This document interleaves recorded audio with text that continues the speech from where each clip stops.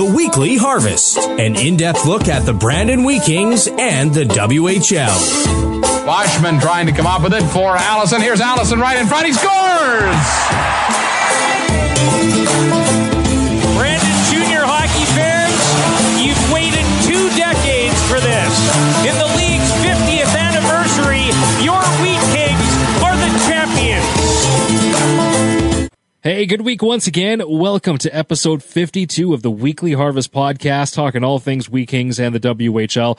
Weekly Harvest presented by Coors Light, the official beer of the Brandon Wheat Kings, and available at qcountryfm.ca. Q Country, the official home of the Brandon Wheat Kings. I'm Chris Falco. He's Brandon Crow. Crow, how are you today, bud? I'm good. I got a nice keg meal today from Jordy and the boys over at the keg again. That's the second time they've fed this poor radio guy. Nice. They heard I was just plowing through the cereal here in my hotel, and I wasn't really eating all that well. So a couple of steak dinners from Jordy at the keg. I know they're not an official sponsor, but hey, if you're looking for some takeout options this weekend, the keg does a real nice takeout meal. People say, hey, the steak, it's not going to be hot. I like my no. It comes out of that bag just absolutely steaming. So anyway, thanks to Jordy at the keg. Our players, they have to be catered through the service with the way it's working in the hub. But a deal was arranged with the keg, and for a number of teams in the hub, not just for the Wheat Kings, but yeah, the keg has provided a number of meals for the teams. And the way that they're delivered, the keg, when all this first happened, they would not do delivery because they knew that it wasn't going to be delivered the right way. But now they have those containers that I've ordered. It comes hot. It comes delicious. It's a real keg dinner. So you're right. Although they're not an official sponsor of the podcast, they definitely deserve a shout out. And if you're thinking about takeout with all this going on, the keg is definitely a fantastic option. If there's one thing that you need, Crow, it is more nutrients because you are living like a college kid inside of that hotel room. Yeah. For those of them on TV, if you look behind me, there's like 5 boxes of cereal. There's a jug of milk in my fridge. Just sugar. Yeah. And you know what? I try and balance it. I'll have like 2 bowls of Rice Krispies with like no sugar, and then I'll have a bowl like Cinnamon Toast Crunch for dessert. So like that's kind of what I'm going with here. The good thing is my wife and I, we've got the chickens, right? So I was able to bring a whole bunch of like farm fresh eggs with me, but trust me, after like 10 days of eating eggs, oh, man, I was so over it. So the keg meal tonight was quite nice, I will admit. So anyway, thanks to Jordy and the guys there. They're excellent. And they've done a great job for all the teams here in the hub, not just the Brandon Wheat Kings. Yeah. And, Crow, the light, as we were saying last week, now it's even closer to being the light at the end of the tunnel. We have only got 4 Wheat King games left in the hub. 2 away, 2 home, technically, just for in terms of the way the broadcasts are going to work. And talk about it shaping up to be an absolute thrilling finale. I loved your tweet that now has, I'm not looking at it right now, but when I was this afternoon, it had like over 100 likes. It was just you, just the caption of Braden Schneider's quote after the OT winner last night about how he put that goal right up there with his World Junior goal. And when you go back and even watch on the post-game interview that we post, that was one of the clips that we included. When you can like hear it in his voice and see it in his face too, like he genuinely meant that. They want to finish on top of this division. They want to win whatever this is going to be called this year. The WHL announced today that there is going to be no playoffs, that this is in fact it. When the 24 games are done, that's it. The 24 games are done. The season is over. But no matter what, the guys are playing for that title, whatever you want to call it. Yeah, they're calling it the Subway Cup. Now, I talked to Kevin Minch, who's kind of the league official that's running this event here in Regina, and I said to him, just off the record, I said, so, like, is there a trophy? Or, like, the regular red banner that you'd get for winning the division that you see in the Keystone Rafters? I said, is it going to be a traditional red East Division banner? Or is it going to be like a lime green banner with the Subway logo on it? I said, because aesthetically in Brandon, that's just going to look ridiculous. So you got the red seats, the history of the red banners, and then a lime green one if Brandon wins. And he actually just smiled at me and said, you'll have to wait and see. So I honestly have no idea what's going to happen. I still don't know if there's going to be a regular red banner or not. But how about this? Okay, so right now, Brandon is in the lead in the division. We're recording this on Monday, April 19th. So Brandon's in the lead. Saskatoon takes on Regina tonight, Tuesday, the 20th. And then it's every other day. So Brandon and Swift Current play on Wednesday. Saskatoon plays PA on Thursday. and then on Friday. And then Brandon's got 2 games on the weekend. Saskatoon plays Monday, and then the 2 teams meet again on Wednesday. So it's literally every other night, the 2 teams that are really battling for it, like Winnipeg still in contention as well with their win today over Swift Current. So, wow. And here's the thing. Let's go back to the Braden Schneider thing. And I'm gonna take people behind the curtain, as we like to do here on the Weekly Harvest. So I was not shy in criticizing the officials in the game against Winnipeg back on, what day was that? That was Sunday night. Yep. I was very, very critical of the officiating, and I'm not normally like that. It's a job that I wouldn't want to do, and I wouldn't ever do it. But it was horrendous, and that's just the nicest way I can put it. And when they called Braden Schneider for the check to the head, I didn't see it in real time. I only saw it on the replay. And when I saw it on the replay, I mean, I'm so jazzed into this game, as you can tell if you're listening to the game. I was fired up. I thought I actually broke my finger, because when they missed that call and called Braden Schneider going into overtime in a tie game on a check to the head where he didn't even make contact with Zach Benson, I punched the wall in the press box. Was it necessary? No. Does it make me sound like a bit of a freak? Yes, it does, and I'm not proud of it. But that's how intense it gets in there. And then when Schneider won with that game-winning goal, I mean, I could have thrown my chair onto the ice in celebration. Like, it's amazing. You know, you talk about the intensity there, and I'm the only other fan in the building, realistically, unless Jordy from the Keg was up in Section 212, which he has been a couple of times. I'm the only Wheat King fan in the building. So when they scored, I mean, I was just fired up. That's the most excited I've been for a Wheat King goal in years. And I say that going right back through last year. So, I mean, it's not fake. It's not drama that we're trying to create. I mean, there is some serious intensity here inside this hub. It's a lot of fun. My finger is a little better. I got a little blue under my nail. I'm a little sore. And my wife was a little embarrassed when I told her. She said, "Why would you do that? You're supposed to be calm, cool, and collected." I said, "I was fired up." Okay, that's what happens when you're a fan of the team. It's the Battle of Manitoba, you know, and it doesn't matter what if we won all 3 before, like the case was.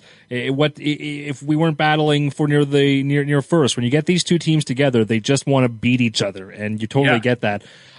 With the missed calls, there was or whatever you want to call it, or the calls made that weren't there. There was the one that we tweeted out during the game, with some fun little bitmojis, or whatever they're called, but emojis. Yeah. But that one to end the game, clipped it, had it loaded in Twitter, and I just could not push send. I was so mad about that missed call and didn't know what to say. I was like, you know what? We're going to get in trouble. Delete. Never posted it. Was like, let's just kill it off, and then hopefully we can post the goal and have some fun with it in that way. Luckily, that's what ended up happening. But yeah, you know, you're there. And when Schneider scored that goal, I mean, here we are 3 hours away. The Brandon Wheat King office, jumped out of my chair, gave a massive fist pump, scared the hell out of Katie. She like that, like me and Kelly, we just let out this big roar, and you know, it definitely meant something. And the way the guys have been playing, it's just been so much fun to be a part of and watching. And then the news here today, Crow, the fact that not only the day starts out with the news from the league that Ben McCartney is named the player of the week in the WHL, which is, I mean, obviously just fantastic for him to get that recognition. He had 12 points, 4 goals, 8 assists in the 4 games that Benny played there last week. Just amazing couple games. Then this followed up by the news, the fact that 3 of the 6 East Team of the Week members are Brandon Wheat Kings. You got Ben McCartney, you got Ridley Gregg, and then you got Braden Schneider. So congratulations to those guys on an incredible week. Congrats to the Wheaties for just all that they've been accomplishing. And here we go. It's shaping up for these last 4 games to be something real special. Oh, sorry, there's 2 more before I go. The highlights of the night for the last 2 nights on Saturday and Sunday night. Again, we're recording this on Monday, and we're not playing until Wednesday. But the highlight of the night, Saturday night for the WHL they put out, it was the Ben McCartney goal, and the Sunday night highlight of the night was the Braden Schneider goal. So it's been a whole lot of Wheat Kings going all across the WHL here lately. My text to new general manager Doug Gasper following the game. I said, "Doug, it's a good thing it wasn't a Wheat Kings online broadcast tonight, or your first order of business as GM would be to pay the fine for me criticizing the officials on the broadcast. That was the text I sent Doug Gasper, and that leads me to my next point before we get to our interview tonight. The change at the top in the Wheat King organization. We didn't have a chance, obviously, to talk about this. It happened on Friday. We want to send our biggest congrats out to Darren Ritchie, who is, I believe, a 4-time guest on the show, or 3-time guest. 3-time guest. You know what? This hub has been so chaotic. I can't believe that it has only been a few days ago. I know. Doesn't it feel like we should have led off with talking about this? Of course, the fact that we didn't is probably bad on us. Rich could not be more happy for him. This is the biggest news. I mean, of the last week. Wins aside, it's the fact that Darren Ritchie has accepted the position with the Toronto Maple Leafs. Incredible news for him. He's going to get back to doing what he loves the most, which is watching hockey, scouting for talent, which is obviously what he's absolutely the best at. So it's fantastic for him and for Doug Gasper to get the reins of this franchise. And I mean, I could not be more excited to work with a guy like that. The interactions that we have had with him, he doesn't work at Brandon full time. He will, but he hasn't, except for, closer when the season starts. He's been working out of the office. That's how we got to meet him so far, but excited for the future and what Doug's going to bring to the team. Yeah, Doug and I actually go way back. His late son, Troy, was playing for the Humboldt Broncos when I got my start in the SJHL with the Humboldt Broncos. So, I had run into Doug a long time ago when I was just a young radio guy trying to carve my way through, and he was just a hockey dad. To see it all come full circle and I got to spend a lot of time with him here inside the hub because him and I are the only 2 staff members of the Brandon Wheat Kings that aren't part of the cohort. So him and I, his apartment is just a few doors down from mine and here in the hotel. And, we've spent a lot of time together doing grocery runs for the team and things like that. And I have really, really enjoyed, getting to know him a lot more. I think the fans in Brandon are going to really learn to fall in love with the Gasper family and the Gasper family story. And we've talked about it on the show before. A couple of weeks ago, we talked about the Gasper Family Foundation. And it is certainly something that I think fans in Brandon need to be aware of. They need to check out. They need to see the great things the Gasper family is doing. Of course, I touched on Doug's son, Troy, who was a member of the Humboldt Broncos. Him and his wife and his 3 kids tragically passed in a car accident, back in 2016. But, from all the bad things, good things come of it. And the best thing to come of that has been the Gasper Family Foundation. So, for people that have said, who is Doug Gasper? Yeah, you can look at his hockey resume. But if you want to know more about the Gasper family, that's all you got to do. Google the Gasper Family Foundation and look at what that family is doing right now. And him and his wife and their dog are coming to Brandon. They're moving in full time. They're going to be immersed in the community. And to me, all hockey things aside, that's what Wheat King fans should be excited about. They're getting a quality person and a family that is willing to immerse themselves in our community. And I'm really looking forward to seeing what Doug can do here once he gets the keys to the Cadillac here this summer. And once things do get settled, of course, we will have the invite out for Doug to come on the podcast here. And, we definitely want to talk to him. He is a little bit like Rich in the sense that, he doesn't always want to be the guy out there, in front of the mic doing the talking. But, he's so well, spoken and thoughtful that it would be great to get him on here and get his thoughts. But we'll let the news settle just for a little bit, but we'll definitely get his thoughts. Rich told me, he's like, well, you know what this means? It's like, I don't have to do your podcast ever again.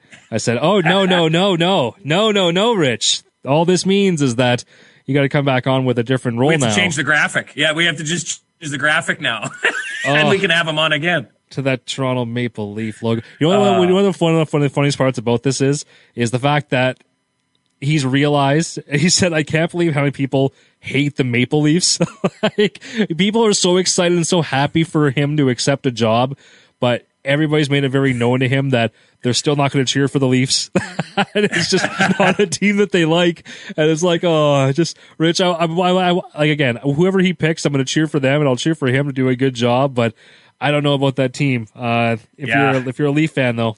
That's the thing, though, and I of course, being the radio guy, when the news first came down on Friday, I had a handful of other broadcasters text me and say, "Hey, what's going on? Rich has been a Wheat King a long time. Why is he leaving? This seems like a bit of a strange move, GM to just a regional scout, that sort of thing. And I said, guys, when Brendan Shanahan, Kyle Dubas, and the Toronto Maple Leafs show up on your caller ID, that's a phone call you answer.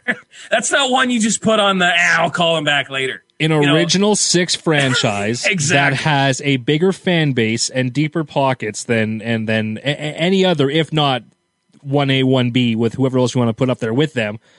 It's an absolute no-brainer, and it's going to be fantastic for him. And again, like he said, if he's not coming on the pod, then I'll speak for him. But like he told us at the office, he gets to go and watch hockey, right? Like he's going to get to go and scout hockey, so doesn't have to leave. He still gets to live here in Brandon. It's great news for the family. I mean, the Ritchie family is obviously fantastic. We all love them, so it's great. It's fantastic news for everybody. And Doug obviously shares a lot of the philosophies that Darren does, which is why Darren hired him in the first part. I mean, Darren was the guy who said, I want to have Doug as my assistant GM. So it's perfect that he gets to, be the successor, and here we go. And Doug does have a lot of work ahead of him as we head into what's going to be, another kind of strange off season, as there's another big question mark about next year.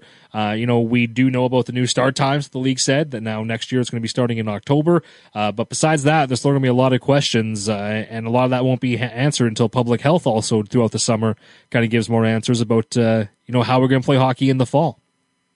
Yeah, it's hard to believe, and I texted you guys this, and we've talked about our group chat on the podcast before. You, me, and Kelly McGinnis, you two, along with Katie, are kind of the brains of the operation back at Command Central, and I'm kind of just the puppet on the string out here in Regina. But calling us the brains and you the puppet, that is well, you guys not fair, but okay. You guys are like at the NASA control stations. You got all your computers open, and you're doing all this stuff and bouncing around. You guys are doing a great job, and I've said this before.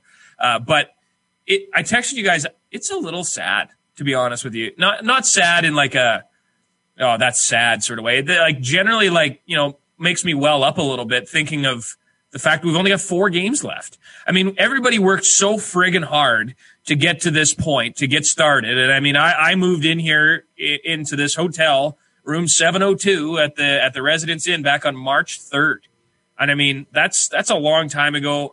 The players were actually here a week before that, and the coaching staff, all the work that's gone in, man, I know for a fact that win or lose, whatever happens on the 28th, when that final buzzer sounds, it's going to be an emotional goodbye. And Pete and Perry talked about it on our Q Country pregame show the other day. It kind of just ends with a bit of a thud, you build. It's getting really intense. The hockey's great. That's it. Lights go out, they shut the lights off, everybody goes home. You know what I mean? So it's kind of got a real emotional feel to it, and I would expect the intensity to be just absolutely through the roof in the next 4 games here. So and I know one saving grace for that might be the fact that, and really hopefully this does come true, how amazing would it be if going into the last game the teams are tied in points?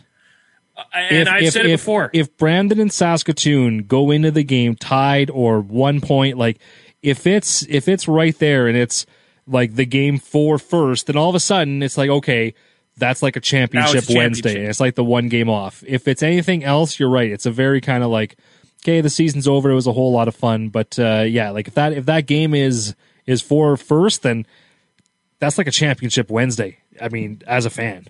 Yeah, and it's super cool to think that it's gotten to this point. A lot of people said, like, oh, it's just exhibition. It won't matter. These players it doesn't mean anything. Well, the fact that Brandon, Winnipeg, and Saskatoon have been able to keep it as close as they have at the top and made it as fun as it has been, that just has made this whole experience that much better. So it's going to be an emotional week as we come down to the end of this thing, but hopefully the intensity's through the roof. And I'd like to clinch a division title much sooner than April 28th, but if it has to come down to that final game, buckle up, because I'm going to tape up my knuckles like the guys on Slapshot, throw some foil on, because if anything goes wrong, I mean, there's a chance to be a Brandon Crowe fist through the press box wall. That press box booth won't know what hit it. It's going to be getting hammered. It's funny because I never played at a high level. Obviously, I played in 2 periods of an MJHL rookie game back when I was 16 years old, but every once in a while something happens in a game and I just think like, man, I just would love to put the pads on just for like 3 minutes and just go out there and run around. You know what I mean? Like you get so into it. You're thinking like, I would just love to go out there for one shift and just go crashing and banging it on the forecheck. I know it would just be the most funny, hysterical thing anyone had ever seen. It'd be kind of like when Willie goes out there. I would buy a ticket for that. Yeah, I would buy a ticket. You can't really see what's going on, but that's the intensity level because I'm the only fan in the building. And I feel like I'm the only one rooting for the Brandon Wheat Kings inside the building. So I feel like I've got the weight of the city of Brandon on my shoulders to help try and carry these guys to victory. Well, you're far from the only one cheering for the Wheat Kings overall. That's for sure. Overall, for sure. It's been great. The fans been great. Coming up a little bit, we're going to be talking about the email inbox, talking about 50-50 and more. But our guest this week, without further ado, better get into this here, Crow. Our guest, episode 52, Ryan Stone. The Weekly Harvest, proudly presented by Coors Light, the official beer of the Brandon Wheat Kings, and we'll welcome in our guest this week. He was a fan favorite in his time in Brandon back in the early 2000s, now residing out in Calgary, and we'll get a little bit more into what he's doing now. But, of course, he's hailing from the city of Calgary, now 36 years old. Ryan Stone joining us. Ryan, what's going on in your world these days? Well, I think a lot like everyone else, just trying to stay busy and stay active with this whole COVID deal going on. And, I have 3 kids that keep me pretty busy and full-time job. So I don't know. So you're one of the lucky guys, at least, that's been able to continue working. What do you do for work out there in Alberta? Yeah, I'm in the oil patch. So I'm part of a smaller service company that, we do pressure gauges for when they start fracking wells, as the short version of it, I guess. And yeah, like you said, I'm one of the fortunate ones. There's a lot of people that have been let go and don't have work. So I'm very fortunate and glad to be working still. Much like even Crow, I know that Crow in the off season, he was working out in the oil field of sorts as well. So it just lucky to just to be working. Ryan, as Brandon mentioned, I mean, going back to your days, you're of course a fan favorite around here. You had a couple of amazing seasons in Brandon. Looking back on your junior days, what's the first thing that kind of comes to mind as you reflect about being a Wheat King? A couple things right off the top of my head. First of all, it was just my teammates, how many great guys I played with and how many, there's still a few of them that are still playing at high levels. So that's probably the first thing that comes to mind is just the friendships and the teammates I had. Second would just be the city of Brandon, my billets, and just how engaged everyone was and how excited everyone was for the Wheat Kings. And those are the 2 main things that come up. And hockey wise, probably our run to the finals. That was one of the highlights for sure. Too bad that we lost, obviously, but it's a good run nonetheless. You touched on your billet family, and your billet brother was actually one of our guests a couple of weeks ago. He's the leading scorer in the East Coast Hockey League. So is it weird for you to see the kid that was probably just annoying the absolute snot out of you as a teenager be the leading scorer in the East Coast Hockey League in Tyler Coulter? Yeah, no, I think it was awesome. I moved in, I think I want to say he was 5 maybe. So I took kind of the big brother role for sure. And it's been fun. I've watched him grow up playing hockey, obviously, and then I've followed him ever since. And I think it's exciting for him. He's doing great, and he's a fan favorite there. I don't know. I think it's pretty. I don't know if there's anyone else ever to billet and then play on the same team that they lived in, billet a Wheat King and then play for the Wheat Kings that I've ever heard of. So I think that was pretty neat. Yeah, actually, we have a couple on the team even this year. Ryland Thiessen, just a couple of years ago, they billeted McCoy Urquhamps in the championship year. And I'm sure there's a few more along the way. Who was that? The Thorpes as well. Yep. Oh, yeah, Thorpes, of course. Yeah, they actually billet 3 Wheat Kings, including their son. So if you want to call it a billet. Crow, that's awesome. I love how you brought up Tyler Coulter, because one of my favorite stories from that pod, and Ryan, maybe we can get your side of it.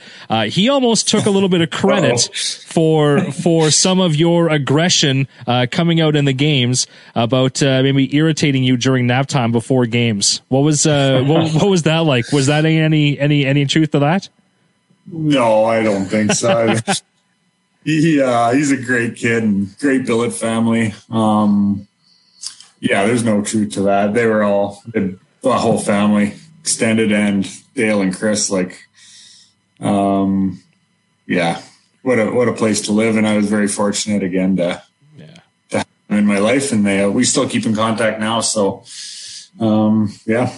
That was going to lead me to my next question. I know, Dale's a pretty darn good golfer. Have you played any golf as an adult where he's not your kind of supervising figure in your life now that you've gotten older? Well, yeah, he's an outstanding golfer for sure. I think we've only played a few rounds together, but he definitely beat me big time. And I'm just actually getting back into golf now that my son's playing a little bit. So I don't know. We'll see how it goes. Maybe I can take him out as he gets older here. So we're trying to maybe organize a little bit of a podcast golf tournament because Tyler Coulter said that, Nolan Ritchie, of course, Darren's son Nolan is a real stick on the golf course. And we've Zach Whitecloud, who his family was Billets as well, pretty good golfer down in Vegas. So maybe we'll throw you an invite whenever COVID comes up. Perfect. You mentioned having kids. How many kids do you have, Ryan? I got 3. So my son Jet, he's 10. My daughter Harper is 8, and my youngest daughter Scarlett, she's 5. So are they athletes, hockey players? Do they play any other sports?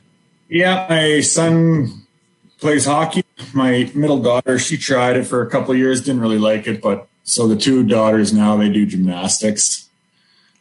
Going back to your youth, did you do multi-sports? Yeah, I was huge multi-sport. I played baseball every spring and summer and hockey in the winter, and never played spring hockey or anything like that growing up.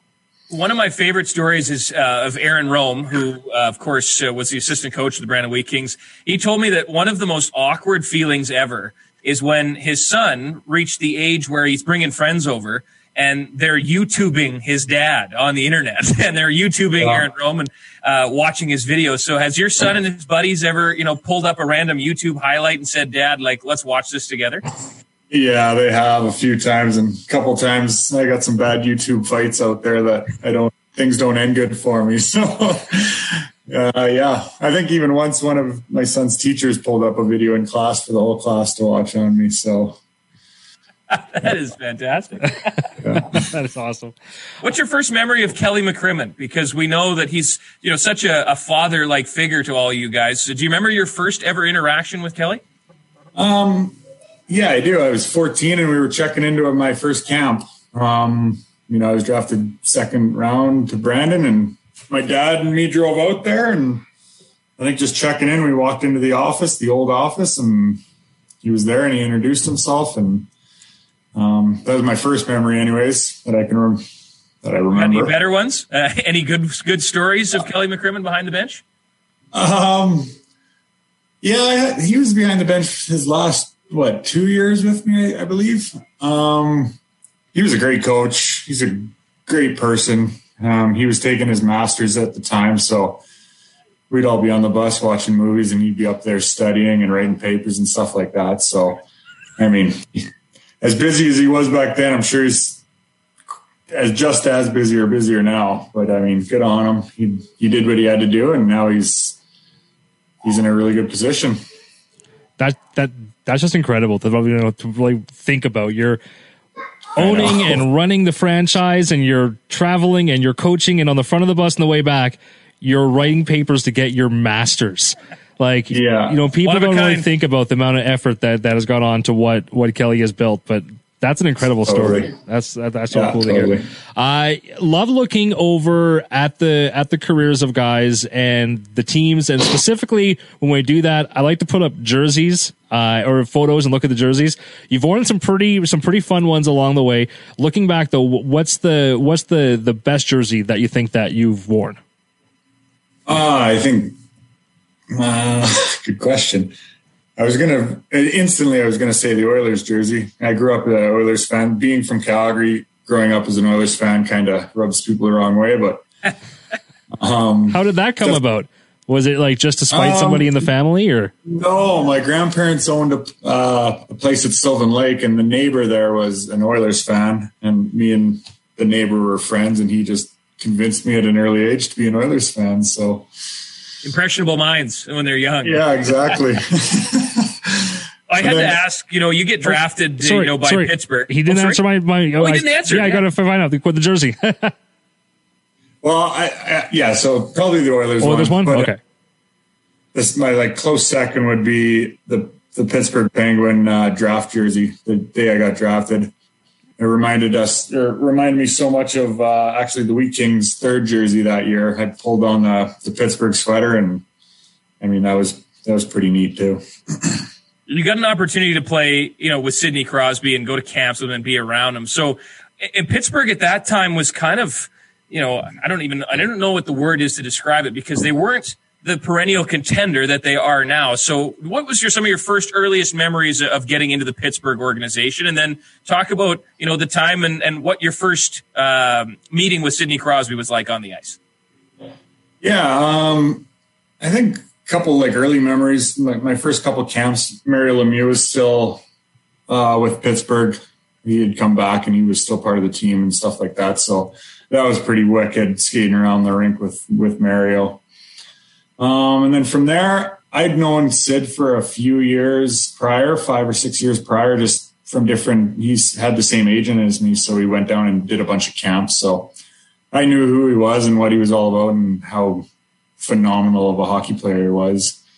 And when I did eventually get into a game with Pittsburgh, I think I had the best seat in the house watching him skate around and do his thing. And you think he's good on TV, and then you're sitting that close to the game and watching him move around the ice. He is so good. Did you get to play a shift with him at any point in your career? I'm sure our ice time overlapped somewhere along the way, but by accident, maybe. Yeah. Get off the ice. I'm not leaving. Put out 87. Yeah. That would be an incredible time. Like you mentioned too, Mario. Like you have that overlap of just that short time, but Mario, Sid, and then it would have been Malkin as well. So, I mean, you got 3 generational talents around you, and Mario would be a guy like we're the same age. So watching Mario in those early 90s teams, like him and Jágr tearing it up, like that must have been extra special to get to meet that guy. Yeah, it was pretty cool. Got to go for lunch with him, and he took a bunch of the young guys out for lunch. So just a fantastic guy and a really nice human. So, and then it all off, one of the best hockey players ever. Oh, it's unbelievable to think that of what he did in his career, battling the off ice, the cancer and everything he went through to come back and play. I mean, just what a story. One of my favorite questions to ask, and you might have touched on this a little bit by mentioning the draft jersey, is if you had a piece of memorabilia that you had to keep and get rid of everything else, what's your most prized piece of memorabilia from your career? It can be from junior or pro. I don't know. I'm in my office now, and I got a few jerseys up and a couple plaques behind my shoulder here. Probably this one. So quick before I show it, quick background on it.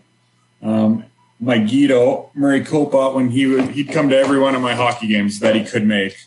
And every time after the game, I'd walk out into the lobby and he'd be standing there and we'd go and give a hug and he'd give me a handshake, and always in his always in his hand when he was shaking my hand was a $20 bill.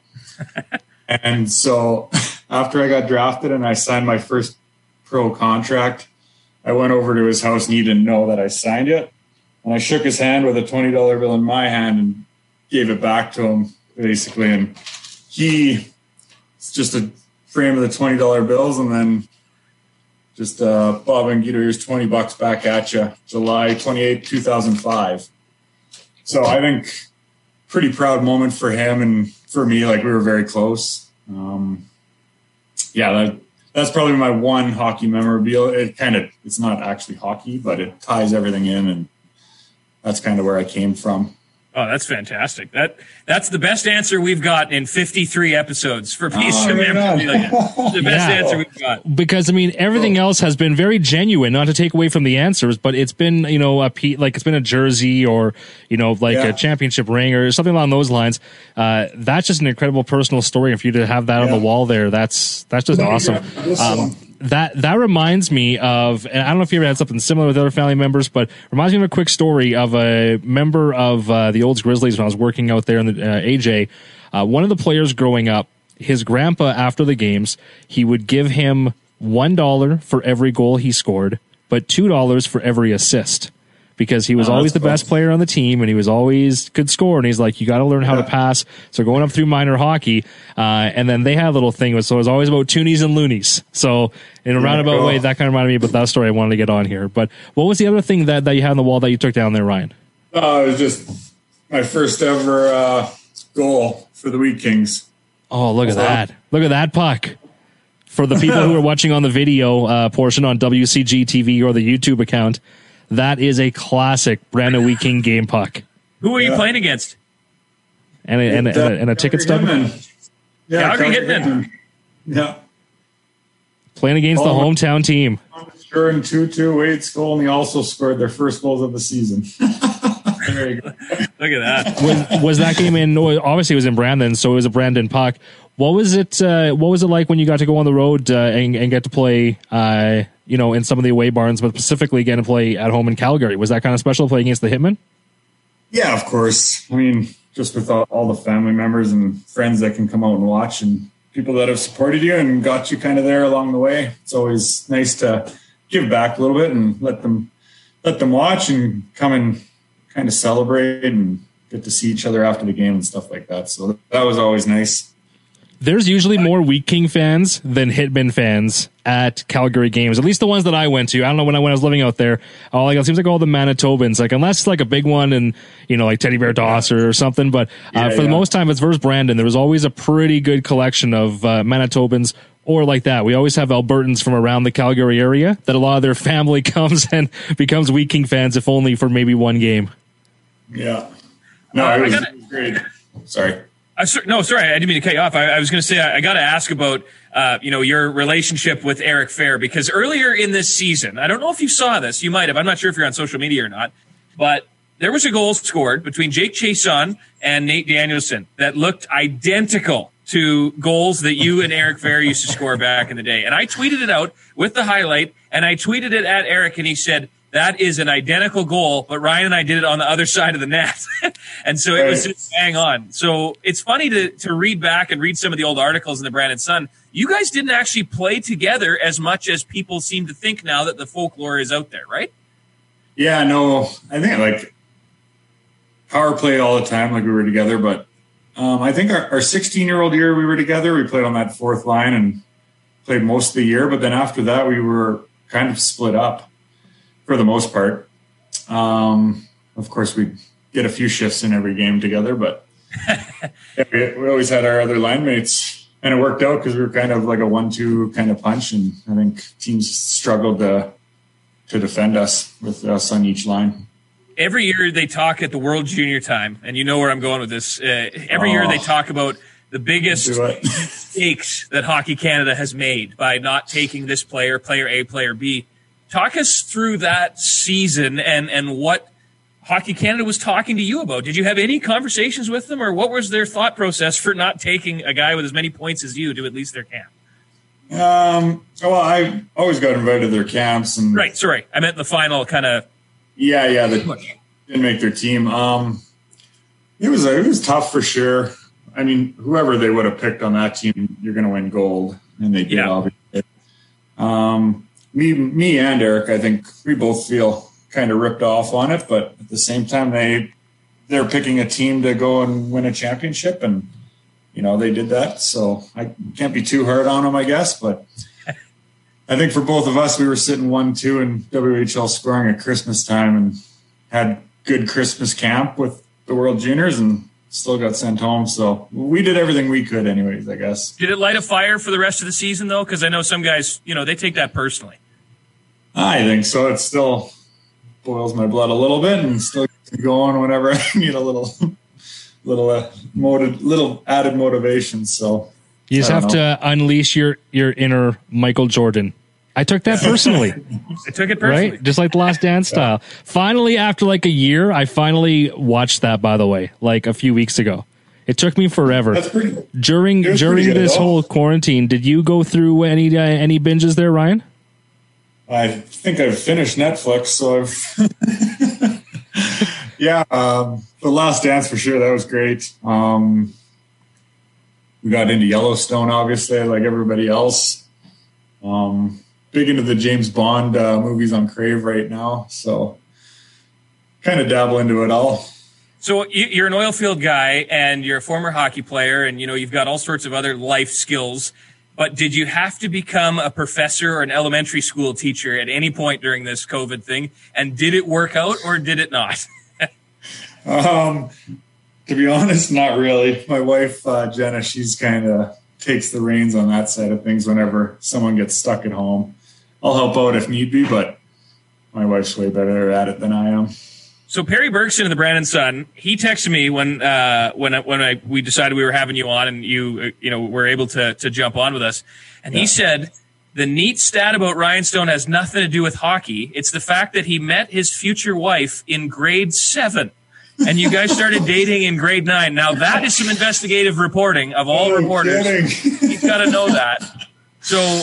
I mean, that's just unheard of these days. I mean, your son's got to be getting close to that grade 7 age. So does that make you kind of cringe a little bit now? It does a little bit, yeah.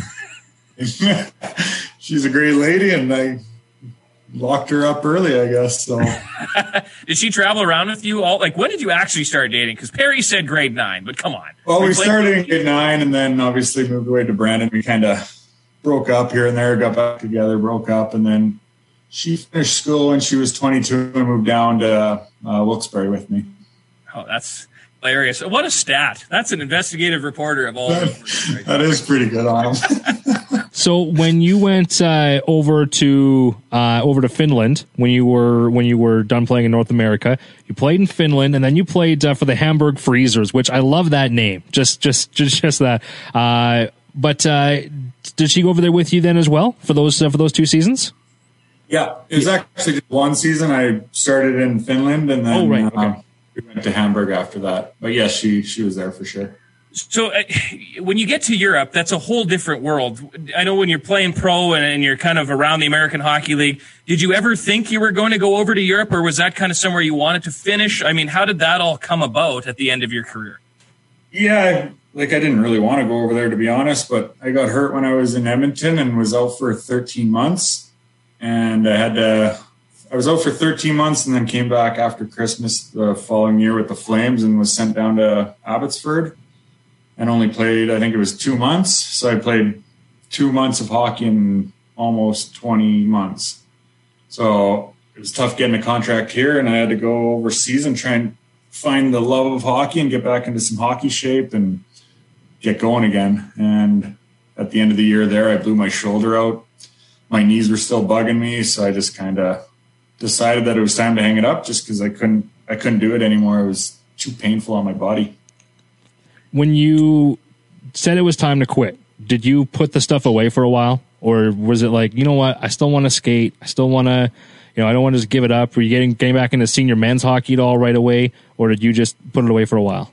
No, I think I was probably off for 6 months. A lot of senior teams were bugging me to come play on their teams and stuff, but I wasn't there. And then 6 months kind of went by, and two of my brothers and a bunch of my cousins and buddies all played on a beer league team, so started going out with those guys and liking hockey again. Probably the highest drafted beer leaguer in Alberta.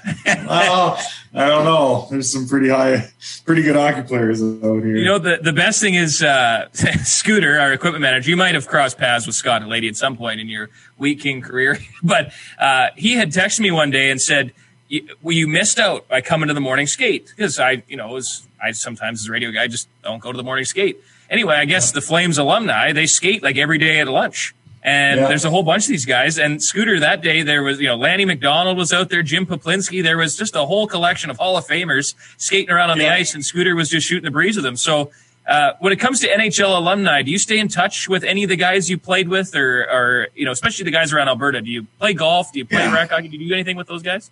Yeah, so I'm part of the Flames alumni. I go to those noon hour skates once in a while. I'm part of the Oilers alumni, which I'm not quite as involved with just because they're 3 hours north, but the odd thing here and there. And that for our alumni, anyways, that's what I'm involved in. I still keep in touch with Fairzy quite often. We'll text right now just because he's overseas still, but A few other guys here and there. So did you play? I got to ask this then, because we are on a podcast, and now the biggest podcaster of all podcasters is Ryan Whitney. Was there any overlap there in your time in Pittsburgh, either in Wilkes-Barre or in the NHL? Yeah, so I played with both those guys. Biz too, right? Yeah, Whit was at obviously all the pit camps that I went to. And then we played, I think it was maybe 10 games my first year. He was down in Wilkes-Barre. And then, yeah, he was traded to Edmonton when I was in Edmonton. And then obviously me and Biss, well, not obviously, but Biss and I, we played 3.5 years, 4 years together in Wilkes-Barre. So what was he like? His personality now, he's really carved out a niche. Was he like what you hear on Spit and Chicklets back then, or is this something he's created out of necessity, really? No, that's totally him. That's Biss. It's so awesome. I love, especially when guys go on that I played with or that I know that are getting interviewed by him. Like, I'll listen to every single one of those. They're hilarious. It makes me cringe, though, because my wife played at Robert Morris University in Pittsburgh, and she used to talk all the time about how the women's hockey team, they'd go to this club called Diesel, which I'm sure you might have heard of or been to in Pittsburgh. Anyway, there was an episode a while back. She said, the women's hockey team, we'd always go to Diesel. Well, it was like episode 202 or something of Spit and Chicklets, and Biz and Whit are talking about going to Diesel and partying with all these college women's hockey players. And I'm like looking at both my wife's elite prospect and theirs, and I'm just like, nope, I don't even want to ask any questions at this point. Yeah, right on.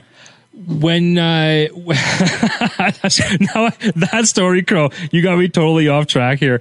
Ryan, before we go, we like to do a little thing called rapid fire, where we just fire off some random questions for you that maybe the fans would want to know. One I want to start off is just what was your favorite arena to play in? Any league, just what was the one arena that you're like, I want to play there? You play better there. Great memories. Well, I played in San Jose a few times. It was probably the best. I don't know, the atmosphere in there for being down south in California it was wicked. What was your least favorite rink to play in? Don't say Prince Albert. No, the Crush Can. Oh, yeah. I didn't rink though, but the Crush Can was no good.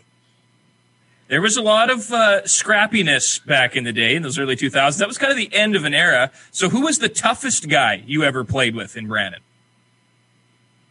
Ponce for sure.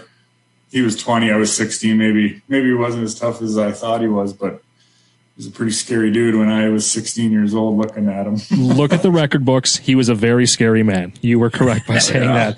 What was your favorite number that you wore throughout your career? Probably 17. Yeah. Any special significance as to why? Not really. I think in Pittsburgh, Pittsburgh, I was number 33, and that's a goalie number, so that number sucked. How did you end up with a goalie number? Oh, because I wasn't supposed to ever make the team, and then when I did, that was my tryout jersey number, and they just stick it on the jersey. It's like a 59 XXL too. It's just big sleeve on it. Yeah, I think after the second camp, they kind of wrote me off and didn't think I'd ever get there. And then 33 was my number when I played. So. Equipment manager Dana Heinz is like, Stone. Yeah, well, we got one here for him. Dana is. He's pulling Fleury's name off the back.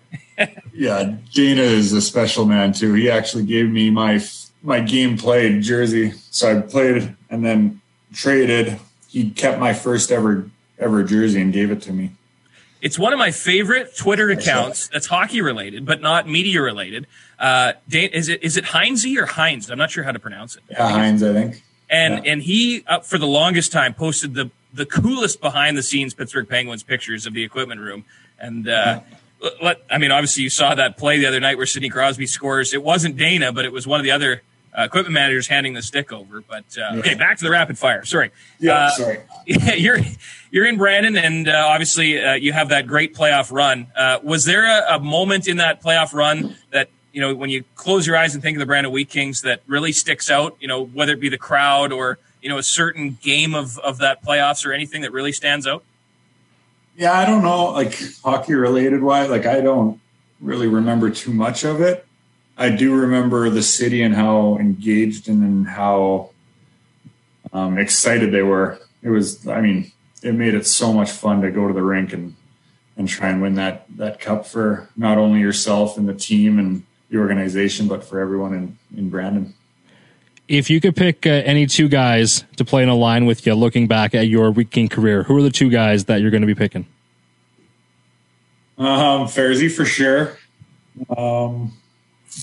I would have to say Lance Monich. Oh, Craig, maybe. Throw him in there. Who was that? Ryan Craig. Okay, yeah, nice. So if I could bump up my age and lower his age, I don't want to play with him as a 16-year-old. I want to play at 18 and him, This one gets me because I know now as the radio guy, because I've got my scorebook and I'm paying attention. And when the players, feel like they were gypped out of an assist, a secondary assist, I'm usually the first guy they text on the bus. Hey, Crozy, can you send a request to the league and get me that extra assist? Then I got to go back and watch the friggin' tape.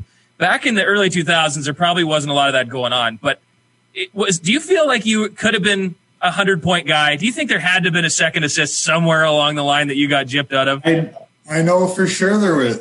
I went to, I think there was 4 games left. We were in Moose Jaw. I won the drawback at center. We went D to winger. Winger goes in and scored. I didn't get the assist for it. I told Chewy, too. I told Dwayne Gilowajchuk, hey, Chewy, I should have got an assist there. Didn't get it changed. End up with 99 points. You still hold a grudge against Chewy for that? Oh, yeah. Rightfully so. That one hurts. Maybe we can get that retroactively done if we have the footage. How does that work? I'll put in a request with the league guys. The same form that I fill out for our guys, like from 2 nights ago, I'll just put Ryan Craig and put the date on it. Please do. Sorry, Ryan Stone, sorry. Please do. That would make for a great tweet regardless. Trying to get something changed, 18 years later? Yeah. Oh, that's great. Ryan, thank you so much for taking the time and for making this work here today. For those that we don't want to talk about it, but this is like our third scheduled time. We've had multiple things pushing us back today, but really appreciate it, you making it work and that we got a chance to sit down and catch up with you. Yeah, no problem. Thank you guys for the time. And hopefully we can get some Wheat King alumni and get some stuff once the world opens back up again and get back out here. Have you been out to Manitoba in the last few years for any reason? No, I haven't been. It's been probably 5 or 6 years now. And yeah, every summer I tell the wife we're going to take the kids out there and go visit Chris and Dale and Ty, but it just hasn't happened. All right. Well, thanks for doing this. Appreciate it. Awesome. No problem. Thank you guys. Have a good night. You too, man. Thanks a lot. Our thanks again to Ryan Stone, episode 52 of the Weekly Harvest presented by Coors Light, the official beer of the Brandon Wheat Kings. Please drink responsibly. Again, for all the previous episodes, you can get them online at qcountryfm.ca or however you listen to your podcasts. If it's Spotify, Apple, Podbean, Google, just appreciate you listening, subscribing, and downloading. Crow, before we go any further, in the email inbox this week, this is going to be short and sweet. After a record-setting week of getting emails last week because we were offering all sorts of prizes, we don't have any emails here this week. So we see how this goes. If we're not going to bribe people to correspond. So anyway, the qweeklyharvest@gmail.com. qweeklyharvest@gmail.com. We're lonely. I'm lonely. I've been here since March 3rd. Please give me some interaction. Any questions, anything else you want us to cover, by all means, drop us a line there. The 50-50 jackpot, it is in the final 2-week span here of the season, and then more plans to be announced, so stay tuned for that. As a matter of fact, even by the time this gets released, there might be some more news ready to be dropped, so stay tuned on the Wheat Kings social media for that, but for all that, it's wheatkings.com/50-50, and all the money for that, it goes to help out the Player Education Fund, which just during the last Wheat King home broadcast and on social media as well, shared a video that we produced that had Dr. Jeff McIntosh, who is a dentist here in the city of Brandon, Precision Dental, or Princess Dental, Princess Precision. I'm thinking of Toyota because they're doing everything with us for the videos.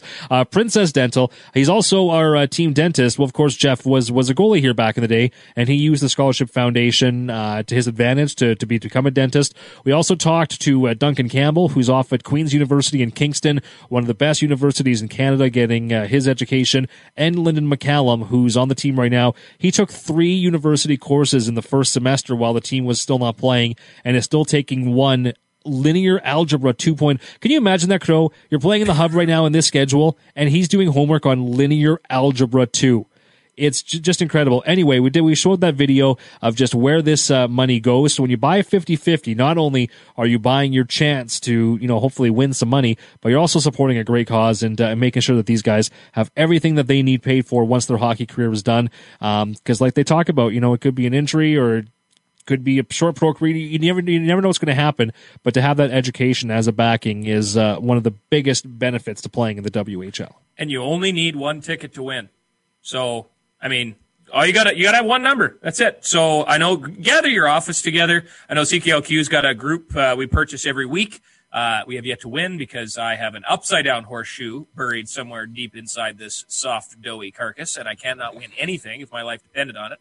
But grab your office, get a group together, buy some tickets. It all goes to a good cause, and you got a chance to win a great prize. So that's all I got. We've got, like you said, Chris, 2 home games, 2 away games. The 2 Wednesdays will be the opposite broadcast, so you won't hear me Wednesday, but on the weekend between Prince Albert and Regina, you'll hear me both Saturday and Sunday on the broadcast. So those will be the last 2 times for the CHL streaming service to have my call on it. Otherwise, you'll have to listen to me on the radio for the finale on the 28th. So, and what's so awesome about this weekend as well, as people know, they are the 2 quote unquote late games, but the Sunday is going to be the only 9:00 one. On Saturday, because it's the single game on the schedule that day, the league bumps it up to a 7:00 start. So realistically, Saturday night hockey, that'd be awesome. 7:00, your Brandon Wheat Kings at Manitoba time, and the WHL live streaming service.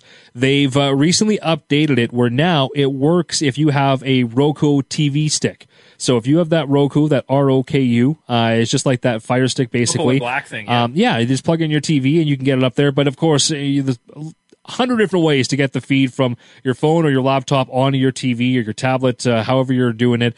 Hopefully by now they've got it figured out, but a couple of big games here as we make that final push towards. We'll talk to you again next week on episode 53. And Caleb Dahlgren, the survivor from the Humboldt Bronco bus crash, newly printed author of Crossroads, a great book it's a little bit off the map. It's not Wheat King related, but it's a big hockey story. Caleb's a great speaker, great young man with a great message, and he will be our guest on episode 53. That'll be coming up next week. Until then, go Wheaties, go. Have a good week. Cheers. Be sure to follow Q Country and the Wheat Kings on Twitter and Facebook for all your Brandon Wheat Kings news. Thanks for listening to the Weekly Harvest.